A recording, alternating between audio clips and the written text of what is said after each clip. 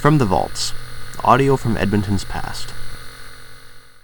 This recording consists of an interview of Mabel Clark conducted by David Leonard on December 15, 1976. This material was originally recorded on a 5-inch open-reel tape and was digitized by an archivist on July 24, 2020. This interview is being recorded with Mrs. George Long Clark, Mrs. Mabel Clark, on the 15th of December 1976. Now, Mrs. Clark, to begin with, perhaps we can talk a little bit about your parents and their early history in Ontario and their coming west to the Sturgeon area. Yes, my mother and father were both born in Meaford, Ontario, which is near Georgian Bay, and they both were members of a large family, I think 9 in each family, and of course they had to go out and work and to help to support the younger ones. And my mother and father, my mother's name was Annie Laycock, and she married my father in early, about 1877, I think. And so in the soil where they grew up and lived was very poor, and they found it hard to make a living. And my mother's people thought they would like to come to Manitoba, but they found a very poor area there. They stopped in Brandon, Manitoba, and there was really no wood or... That was the end of the rail at that time, I believe. Yes, and they spent 2 years there, but my father said that he had to go to maybe about 20 miles with oxen to get enough wood to keep them warm. And so... It sounds like conditions were about as bad there then as they were out here.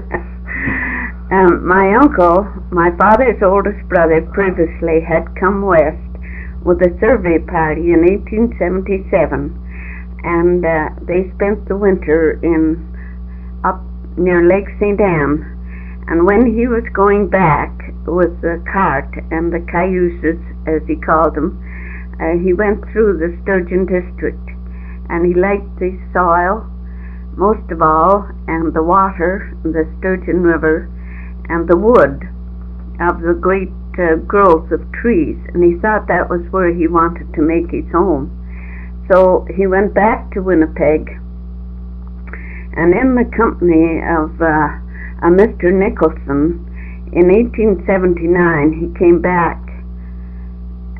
They wintered in a little sort of a dugout in the Mayo, and spent the winter there. They put up poplar trees and covered them with snow and existed through the winter, and then they filed on the homestead.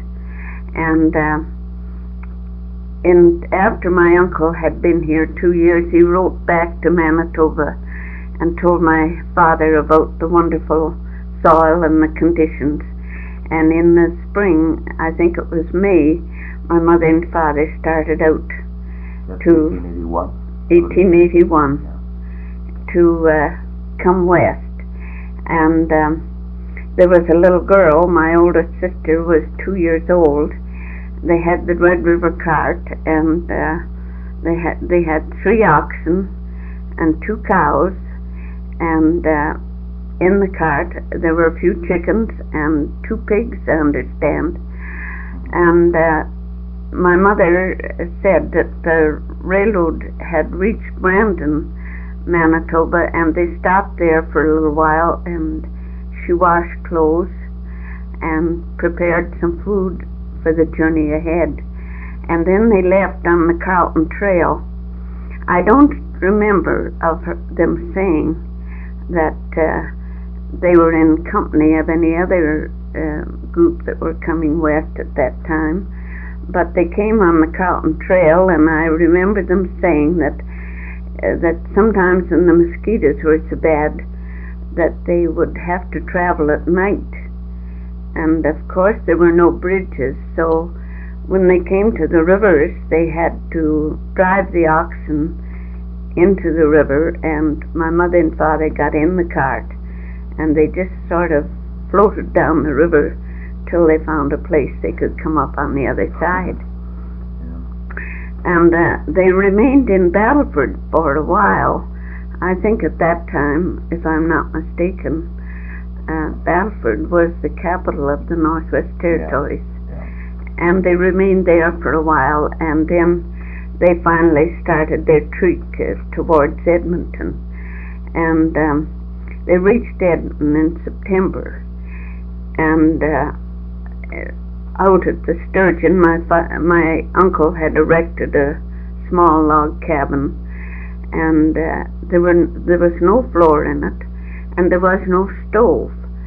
They had a mud fireplace, and that was the stove they had. And across the mud fireplace hung an iron rod with an iron pot on it, and that was the only cooking facilities they had. Although my mother said she made bread with a reflector oven. That was reflector oven. Yes, that was a piece of tin that got real hot, and then they put the bread up beside it, and the heat from the tin would bake the bread. And in order to survive that winter, they killed one of the oxen that helped to haul them up. And with that and prairie chickens, why, they had boiled ox and barley flour biscuits, because my father said he only had $7 when he got here. Did they hunt anything else at the time? Well, they had the milk from the cows, and that was about the only food they had. I see. And nothing in the line of vegetables or anything of that sort. My mother's nearest neighbor was 7 miles. And then in November of 1881, my oldest brother was born. Mother gave birth to a baby boy, and he was the first, I believe it was the first child born out in that area. And the hardships that they endured, I don't know how my mother ever survived, but that winter my uncle and my father took the oxen and went out and cut trees down, got them ready to build a house for my parents. And when they finally did build a house, the land was not surveyed, and they built the house on my uncle's land. And in that log house is where all of us were born, except my oldest sister. And you say all of you? There were 8 of us. 8 of you altogether. 8 children altogether, and I'm the youngest. That's not too nice. When the older ones are taken away and you're the last one that's left, why, it's not too pleasant. But they built a home at the Sturgeon, and I think in 1883 the first church service was held in my mother's home, and it was supposed to be the first Sunday after the full moon. And Reverend Mr. Baird came out from the city, from Edmonton, it wasn't a city then, and held a service, and the people walked, and they brought a little bit of food, and they had the church service. And there was a great feeling of companionship, and in those days everyone helped one another, and whenever new settlers came, the men went out and helped to get out logs and put up the buildings and make them comfortable. And then finally there were enough children in the community, I believe in the district, to begin a school. When was the school begun? Pardon? When was the school begun? I think it was 1885. 85 or 86 that the first school was started. And some of the first scholars was one of the Wilson girls, a daughter of D.B. Wilson, and Mrs. Craig was a daughter of D.B. Wilson, and my brother and my sister were scholars there. and there were quite a few different distinguished teachers at that Namao School. I believe that it was before my time, but Brigadier General Stewart, that formerly lived his later life in Lethbridge. William Stewart was one of the first teachers at Namao, and he lived to a great age, and I think just a year or two ago he passed away. And most of the teachers, I don't know why, but most of the teachers at Namao boarded at my mother's home. Now, if you'd like to just... Now, who were several of the students in the school? One of the five of the original class attended the 50th anniversary of the Namao School, and it was held in the community hall at Namao, and there were letters were received from those that were not present. Some were received from Mrs. White of Calgary, she was a Wilson, and John Sutherland of Kelowna, and Mrs. Craig, she told of how she come to Namao, and Mr. Carson, the late Mr. Carson, MLA for Sturgeon, he presented them with the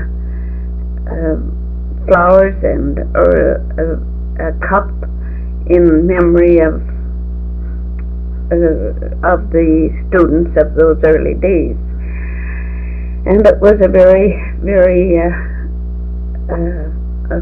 I think, a special occasion to think that there were that many left after those 50 years ago. I myself attended Namao School, and all during my time at Namao School, I never had a lady teacher. They were all men. And most of them boarded at my mother's home. And I guess when I started school, there were about 24 or so, and we had a barn out at the back, and of course we had to ride or drive. I rode horseback most of my days because it was 2 miles, and in the winter time my brother and I used to drive in the cutter, my youngest brother, and in the spring we used to have Arbor Day, and when Arbor Day came, why, the boys had to clean the barn, and the girls, we all had to clean the windows and scrub the desks and scrub the floors, and we didn't have janitors and so on, and we took a pride in our school, and we planted trees and we planted flowers, and we really enjoyed doing it. And on Arbor Day, after we had finished all our chores, why, some of the parents would come with a ice cream freezer and some cake and cookies and goody things, and we'd go down by the river and have a picnic, a sort of a picnic, maybe a ball game, but we always had to get home in time for chores, because there were cows to milk and pigs to feed and chickens to feed and that, and we all had our own chores that we had to attend to. About how many students would there be in? About 24 to 30, somewhere in that area. And we always had ball games, and we had our own amusements, and we even used to have the ponies that we rode to school on. We used to have horse races. Well, you had horse races, and you played baseball. Yes. And football. And football. Yeah, well, soccer they call it now. I see. Yes, soccer. Were there any other sports? No, in the winter time, of course, we skated, and we had coasting parties, and of course there were box socials, And every winter, as years went on, we always got up a amateur play and put it on, went around to the different districts and would put on a play, and that was a lot of fun and amusement, and kept everyone interested. We even, as I was getting older, we used to put on minstrel shows. Minstrel. And we made our own amusement. There were no radios and there were no TV or anything along that line, so we had our own amusement, and we used to sometimes put 4 horses on a big hay rack and even go into town to skate to music. That was something of a novelty. Is that right? Wow. I can speaking about radios, I remember the first radio that I heard of, and I couldn't believe that the sound came over that radio. 12 miles away, there were a group of people in Edmonton that put on a concert called the Igloo people, and I remember Harry Cole. He was a man that used to live out around the Mayo, and he had a great voice to sing, and we had poems, readings, and so on. And when I heard that someone put an earphone to their ear and heard a program in Edmonton, I didn't believe it. I couldn't see how it would come unless it came on the telephone wire. But after a while it was explained to me, and we had what we called little crystal sets, and they were little square sets, and you had to be very careful that you got the right place at the right time. Yeah. But it was really something to think that we had was able to hear music in the city without listening on the phone. And but all those days, I have very, very happy memories in some instances. But going back to talk about my mother, in 1893 there was an epidemic of diphtheria went through the Mayo community, and some new settlers that had come in from the east, they brought I guess it was in their clothing, and the epidemic spread, and my mother lost 3 children practically all at one time. My oldest sister was then about 14 or 15 years old, and she died, and a brother 9 years old died, and a baby died, and they are all laid away in the Mayo Cemetery. And those are some of the things, the heartaches that my mother had. My father passed away at quite an early age, what we would call now. He was 64, and he was not sick too long, but he certainly worked very, very hard trying to build up a home and break up the land and all the hardships that go with early pioneering. Well, could we talk a little bit about your father, Mrs. Clark? Well, my father was interested in the betterment, making things better, and for the people that lived in the district, and he served on the school board, as I really don't know just how long, but he was instrumental in helping to form the first farm organization in Alberta. He was which organization was this? He was a charter member of the Society of Equity that finally emerged into the UFA, and he was a director of the UFA and used to attend the conventions, and that spurred him on. I remember quite well how he and Mr. D.W. Warner, who was also a member of the first UFA, how they went out and tried to get the railroad to make a traffic deck on the bridge that crossed the the Saskatchewan River, as we call the Clover Bar Bridge, when the first train was going to come in from the east, and they went around getting signatures and sending it to the government to see if they couldn't get a traffic deck on that bridge. And there were, of course, a lot of coal mines out along the Saskatchewan River, and it would have been an easy way to get from one community to another, but their efforts failed. And I can remember, as a young person, I was only 15 when my father passed away, and I can remember how very upset he was about how they went ahead and built the bridge and didn't put the traffic deck on. One other person too that is connected with my father's life was Sheridan Lawrence, that made a name for himself up at in the North Country. Sugar, yes. And when Sheridan Lawrence first came west, he worked for my father and helped with farm chores. And when I left home and was married, there was still a table at my father's place at my home that Sheridan Lawrence had made. And he was a very, very fine man. And in one of his books that he has written, I think it's Emperor of the Peace, or one of the books, he mentions about how he came and learned something about farming from my father.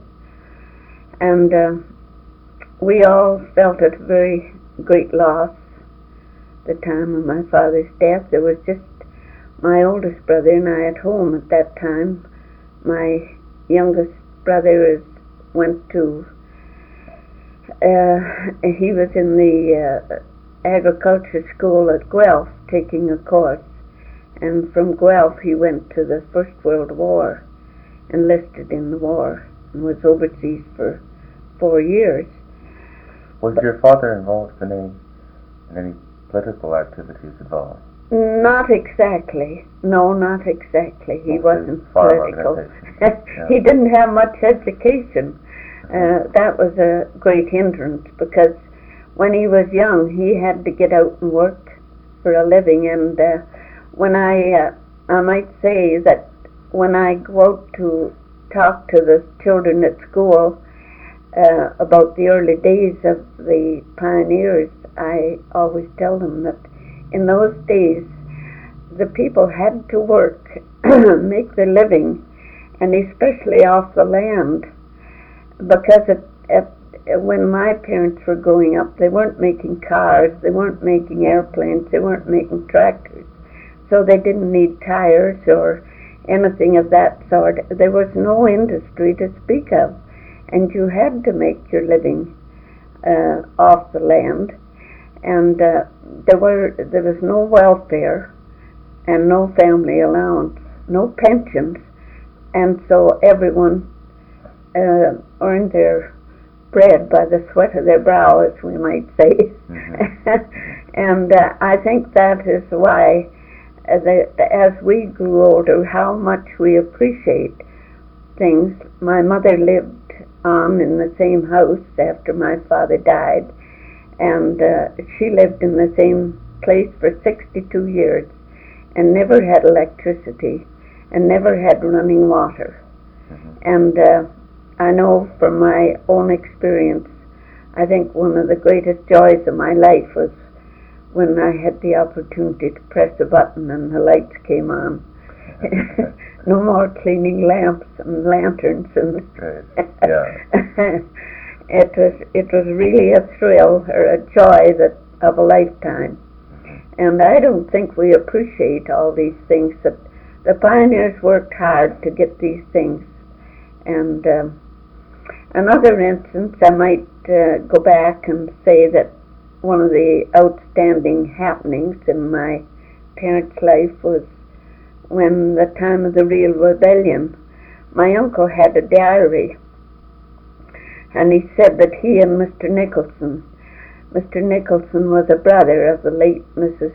John Harrell Sr., and they were having tea, he said, and a runner came in and said, the Indians are at Fort Saskatchewan, and you must take all the women and children to St. Albert to the fort, and you must hurry, and if anyone stays behind, they are not to have a light at night, and they're not to have any smoke coming out of this stovepipe. So Uncle Harry said he hurried up and he put straw in the wagon, and he hitched the horses up and went up to my parents' place, and he got my mother and the children, and they all went to St. Albert. And I can remember my mother saying they were there, I think, 2 nights before they found it was a false alarm. Were all the people in the area taken to Yes, St. Albert? they all had to go to St. Albert. And the men went up on the hill, what we call Kelly's Hill, and they gathered there at night so they'd all be together if there was an attack. And the women just had to spread out straw on the floor in the fort, and I guess they had a great time trying to find enough to eat and find their own children and and survive through it all. But they were mighty glad to get home and find out. And in my uncle's diary, he never spoke much about any trouble they had with the Indians, but he did say that he and the late Mr. Charlie Carson were taking a load of wheat to be made into flour somewhere down near Beaver Lake, and they were taking the half of the pig they had butchered, and they were going to give that to the man that milled the flour, and that would be the payment. And the Indian happened to see Indians were coming along the road, and they happened to know the pork was there, and they told my uncle that he better hand over the pork or there would be trouble. So my uncle had to hand over the pork. In the years that followed, was there much tension with the Indians? No, there wasn't. No. There wasn't. But we often had, when I was growing up, we often had Indians came and to the door, and they would be selling moccasins and gloves and things like that. And in the fall, where our home was, there was so many chokecherries just hanging, just great amounts. And the Indians used to like those chokecherries. They made it into a sort of something like pemmican. Yeah. Ground it up, and they would come in the fall. And it was quite amusing. I can remember them bringing the babies in the moss bags and standing them up, and but no, they were very peaceful, and they were always very appreciative of anything that you did for them. Yes, indeed. Now, Mrs. Clark, perhaps we can talk a little bit about yourself, when you were born, where you were born, and your childhood and the years that followed. Well, I was born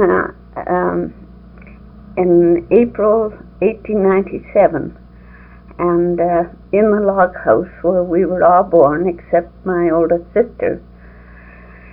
And when I was 6 years old, my parents, after a lot of hard work and many hours of toil and so on, they built a frame home, and the walls were plastered, and oh goodness, we got with my mother selling butter and eggs, and in the summertime we had to pick wild fruit, and she sold that, and she was able to get a few nice pieces of furniture. I well remember how delighted we were when they brought home a sideboard from Edmonton, and we were able to put some pretty dishes on it, and we got nice curtains, and we felt that we were very happy indeed. And after a few years, my parents bought a piano, the piano that I still have here in my home, and I guess that piano is 70 years old. And but it's still in good working order. But when I started to school when I was 6 years old, and one of the classmates I had was Mrs. Jim Paul. It was formerly Hazel Carson of Namao, and she was a year older than I was. But we started the school, and she had started the year previously. But my first teacher was Mr. Ted Mitchell. Later he became a professor and lived the later part of his life down in Austin, in Texas. And we had a Mr. Bernard and a Mr. Patello and a Mr. Martin and Hudson Scott, and I never had a lady teacher until I went to boarding school. After my father died... Where did you go to boarding school? To the Ladies' College in Red Deer. And that was a very pleasant experience, although my father died in September, and I went away and started the term in January. I took a business course, and I also took music, and met some wonderful friends that's over 60 years ago, and I still correspond with them. One of them was the youngest daughter of the late George Lane, Mildred Lane, and through the years we have corresponded, but sorry to say Mildred passed away this past summer.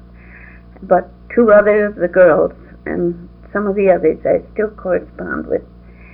And that was a great experience, although it was, my first experience being away from home was pretty lonely soon after my father died. After I finished my course, I came home and I stayed at home with my mother and my brother and worked on the farm, and until 1920, when I married Gordon Clark. I had known him for the Clark family came to Namao in about 1905 or 6, and they had the farm where the first part of Namao Airport. It was called the Cuthbert Farm, and they moved there and lived in a small log house, and they started the school, Edna and Gordon and Bessie at Namao School. We were married in 1920, and that was the year of the bad winter, the bad heavy winter, and it lasted from the middle of October till the end of April. And we bought this farm up 3 miles north of Cardiff. It was a farm that the soil had been polluted with pod mustard and quackgrass, and we had a pretty hard struggle for quite a few years that we didn't know whether we would ever make it, and sometimes we were discouraged. The first 5 horses we had all died with swamp fever, and some of them weren't paid for, and when we had to pay up the note, all we had was the halter. And we knew all about hard times, but we just kept battling through. I boarded teachers. The Rose Ridge School was across the road from where we lived, and I boarded the teachers and tried our best, but we had to pay the same interest. When we bought the farm, wheat was about $4-5 a bushel, and the first good crop we had in 1930, wheat had gone down to 30. We sold a carload of wheat for 31 cents, but we had to still pay the same rate of interest as when it was $4 a bushel. And so it was no wonder that the Alberta Wheat Pool and so on came into existence. My husband's brother sold wheat for 19 cents a bushel, and we didn't know through the time of the Depression whether we were ever going to make it or not, but we went into poultry. And with poultry and cows, you had enough coming in. I made butter, and we sold chickens, and we sold eggs, and we had enough that way to keep the grocery bill paid. And of course we took wheat and had it ground into flour, and we had our own flour, and we built up some cattle. By the kindness of some of my relatives, they gave us cows and young cattle, and we were able to struggle along. Then the roads were very bad. We were 5 miles from any kind of a road to get our produce out, and we heard of a farm at Clover Bar that was for sale at a reasonable price, and the man was a coal miner, and he had never developed the land. It was all heavy timber. And we bought the farm in 1942 and moved in 1943. And those were the happiest years of my life, was in Clover Bar. The people were so friendly and neighborly, and they helped us get started. We were strangers, but they certainly took us in. And they helped us build the buildings and give us a start, because we had to break the land. The Indians... So it was a case of starting all over again. Yes, the Indians came, and we hired Indians from out near Winterburn, and they cleared the first 40 acres, and the bush was so thick the ground was just covered with trees, and we had to clear the trees. And then my husband and I, we broke the first 40 acres with a McCormick Deering with the extension rims on, and we cleaned that land. But oh, what beautiful, wonderful soil. I just can't tell you how wonderful it was to walk behind the breaking plow and see that wonderful soil. And it's regrettable that in these days that industry is taking over a lot of that good soil. It was so productive, and there was good drainage, and I think it was one of the garden places of Alberta, that soil, and around Clover Bar. And we saw a large development there, of course. We saw how it grew, and we managed to get a barn built, and bit by bit. But our first building, when we arrived there, was the chicken house. We lived in a cook car for the summer, and we were able to get enough money to buy some lumber, and we built a chicken house. And the first year we lived in the chicken house in one end of it, and we had chickens in one end and we lived in the other.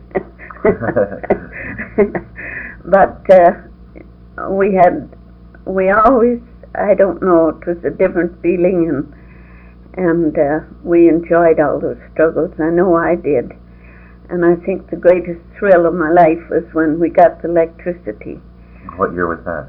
In 1944, we got the electricity. And I think in 1948, we were able to borrow enough money.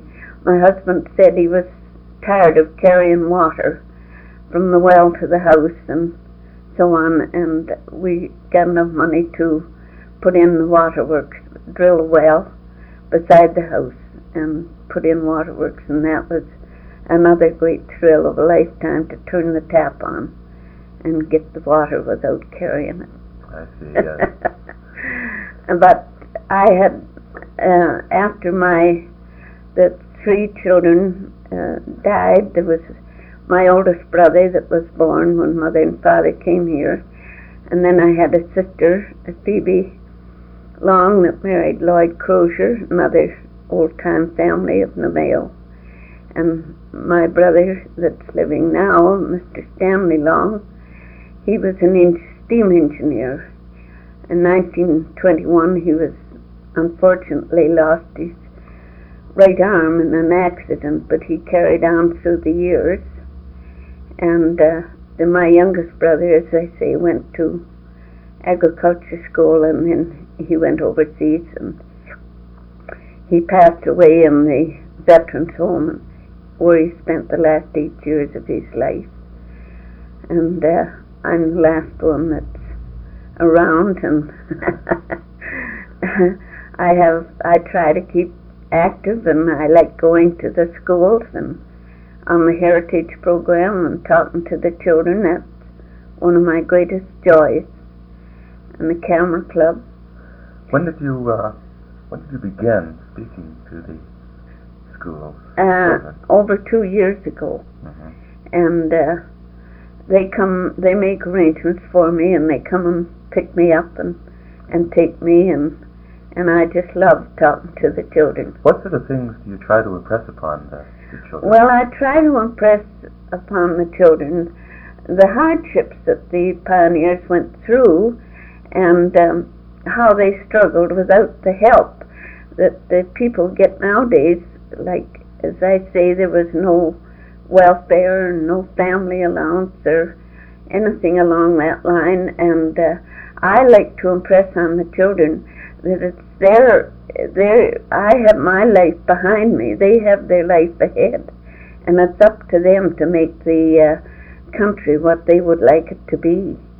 And I'd like to see them stress the neighborliness and the friendship, and do away with I don't know, in these days there seems to be a lot of strife and violence and so on, but I like to see the friendliness, I think, mm-hmm. and good neighborliness. Yes. I think. Now, Mrs. Clark, your early childhood paralleled the period that saw the rapid growth of Edmonton from a small town into a vast metropolis shortly after the turn of the century. Would you have any ideas on Edmonton and its history at this time, the developments therein?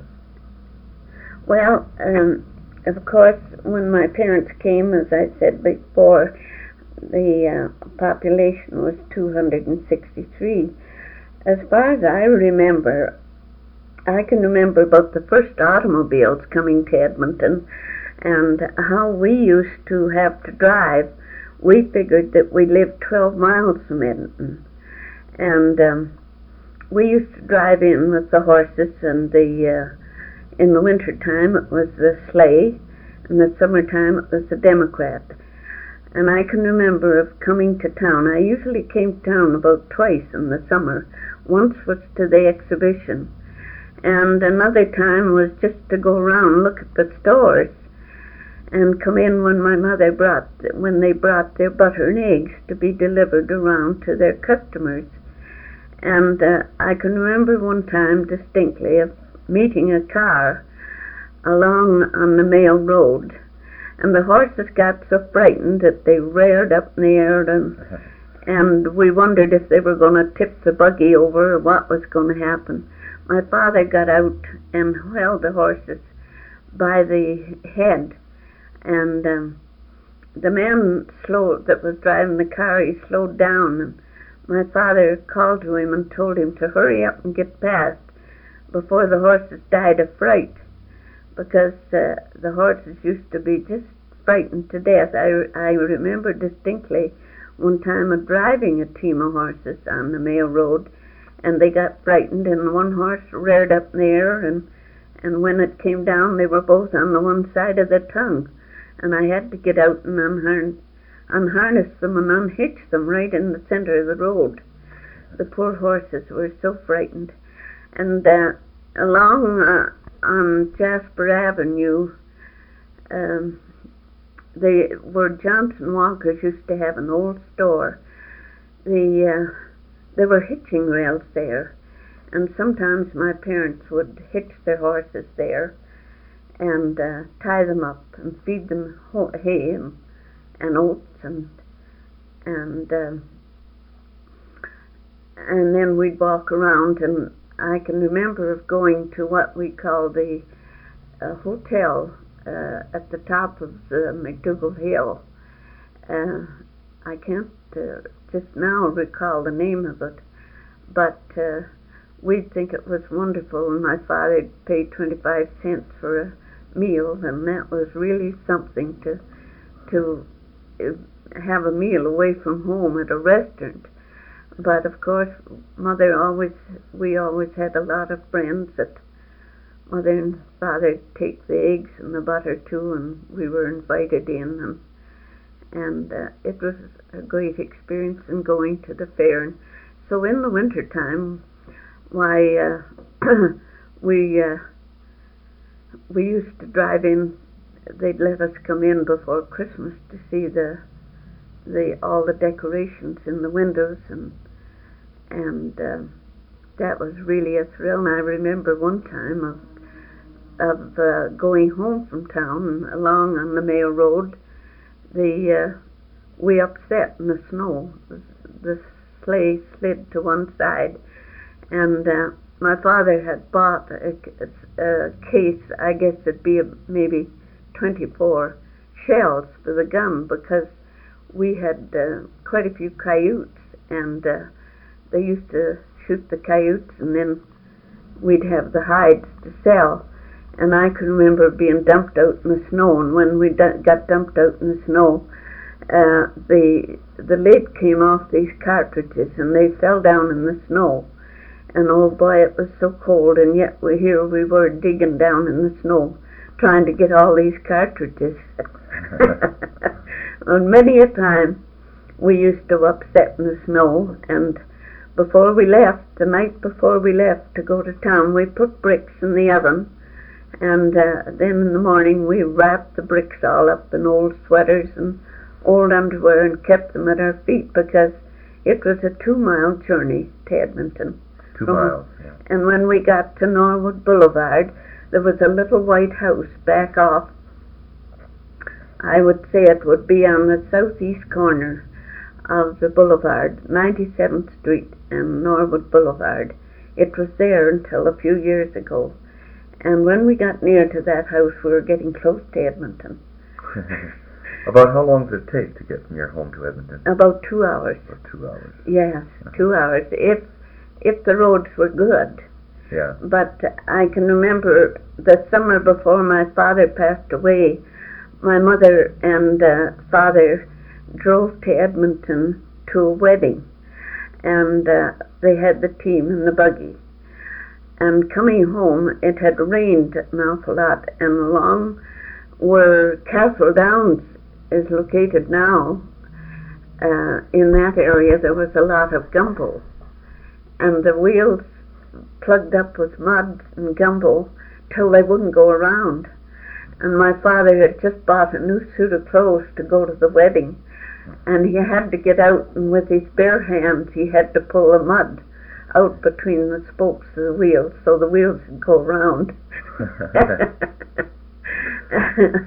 And oh yes, we had when we would go for sleigh rides and so on, we often, many a times, I might say, I was upset out in the snow and had to scramble out again and gather up the blankets. And we used to always have what we called cowhide robes. Whenever we would butcher an animal, why, we took the hide to have it tanned, and that was our robes. And they kept us warm, though, in the winter. I see. Yes, indeed. Mrs. Clark, were there any outstanding individuals in Edmonton that come across your memories to any great extent? Well, yes, there were friends that we had in the early days. I recall the late Mrs.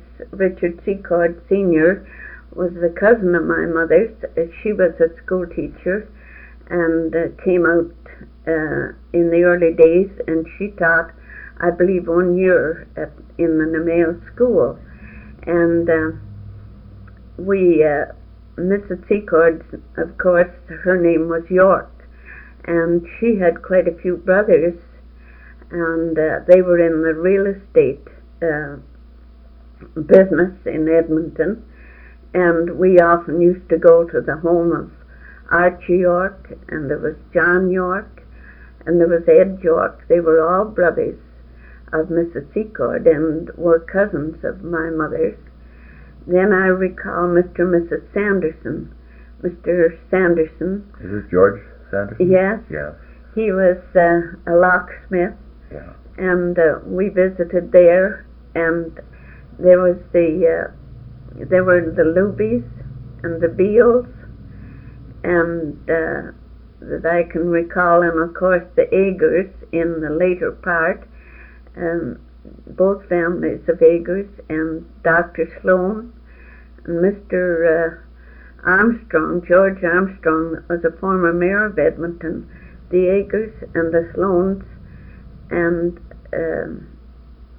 they all came from Lions Head, Ontario, in a sort of a colony, and we visited back and forth with them in the early days, and they used to come out to our place on a sleigh ride, the Agers, and sometimes they'd bring a gallon of oysters, and my mother'd make a big pot full of oyster soup, and they'd have that before they went home. But yes, there were a great many, and when I go to the school, I try to tell the children about Old Saul. It was a character around Edmonton, and I think there's quite a lot written about him. And there was. You have a lot of personal memories of Old Saul. Yes, I do remember him very well, very well. And I also remember the time, of course, of the flood, when the river overflowed and its banks, and the people lost their homes down in the flats, and the buildings that floated down the river. I was not able to go to town to see it, but some of my brothers and sisters did. But it was certainly a tragic event, and they wondered if the low-level bridge was going to go, and I remember them having the trains loaded with gravel and sitting on the bridge to try to hold it down. Now, Mrs. Clark, for a number of years now, you've been heavily involved in the Edmonton Camera Club. Do you have much to say about that? Yes, I might say that in 1961 my husband passed away suddenly on the curling rink, and I moved into the city, but previous to that I had belonged to the Camera Club and was interested in photography. It was the fellowship, I think, in the Camera Club that appealed to me as much as anything. And we have what we call regional outings, and in that way I've been able to get around to see a lot of the communities in Alberta that I had never been to before. We had a regional outing one year in Medicine Hat, and we've had one in twice.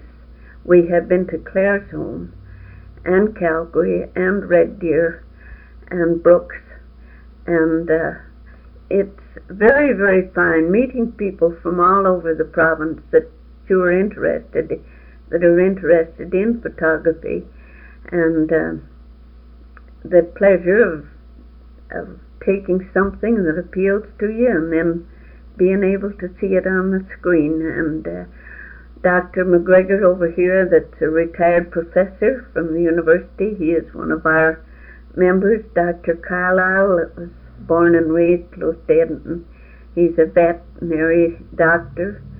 And we have Dr. Revel, who is a dentist in Edmonton, and we have a lot of different personalities, and I have made friends through the Camera Club that are very, very dear to me, and I look forward to the meetings and getting together. I have two sons. One, the oldest son, Herbert, graduated from the University of Alberta in 1947 in engineering. At present, he is in Tulsa, Oklahoma. And my youngest son, Alan, graduated from the university in 1962 and got his BA degree. He's now working on a master's degree, and he teaches in a community college in Victoria. So I have no family here, only my brother who is in the hospital. Yes, I must say though, you are quite active. You're still winning awards for your photographs, and you're still active with the school. So, yeah. Things are still going very strong for you. Well, thank you very much, Mrs. Clark. It's been very enjoyable. This material is a digitized audio recording from the holdings of the City of Edmonton Archives. For more information regarding the recording, please contact us by email at cms.archives@edmonton.ca, by phone at 780-496-8711, or on our online catalog at cityarchives.edmonton.ca.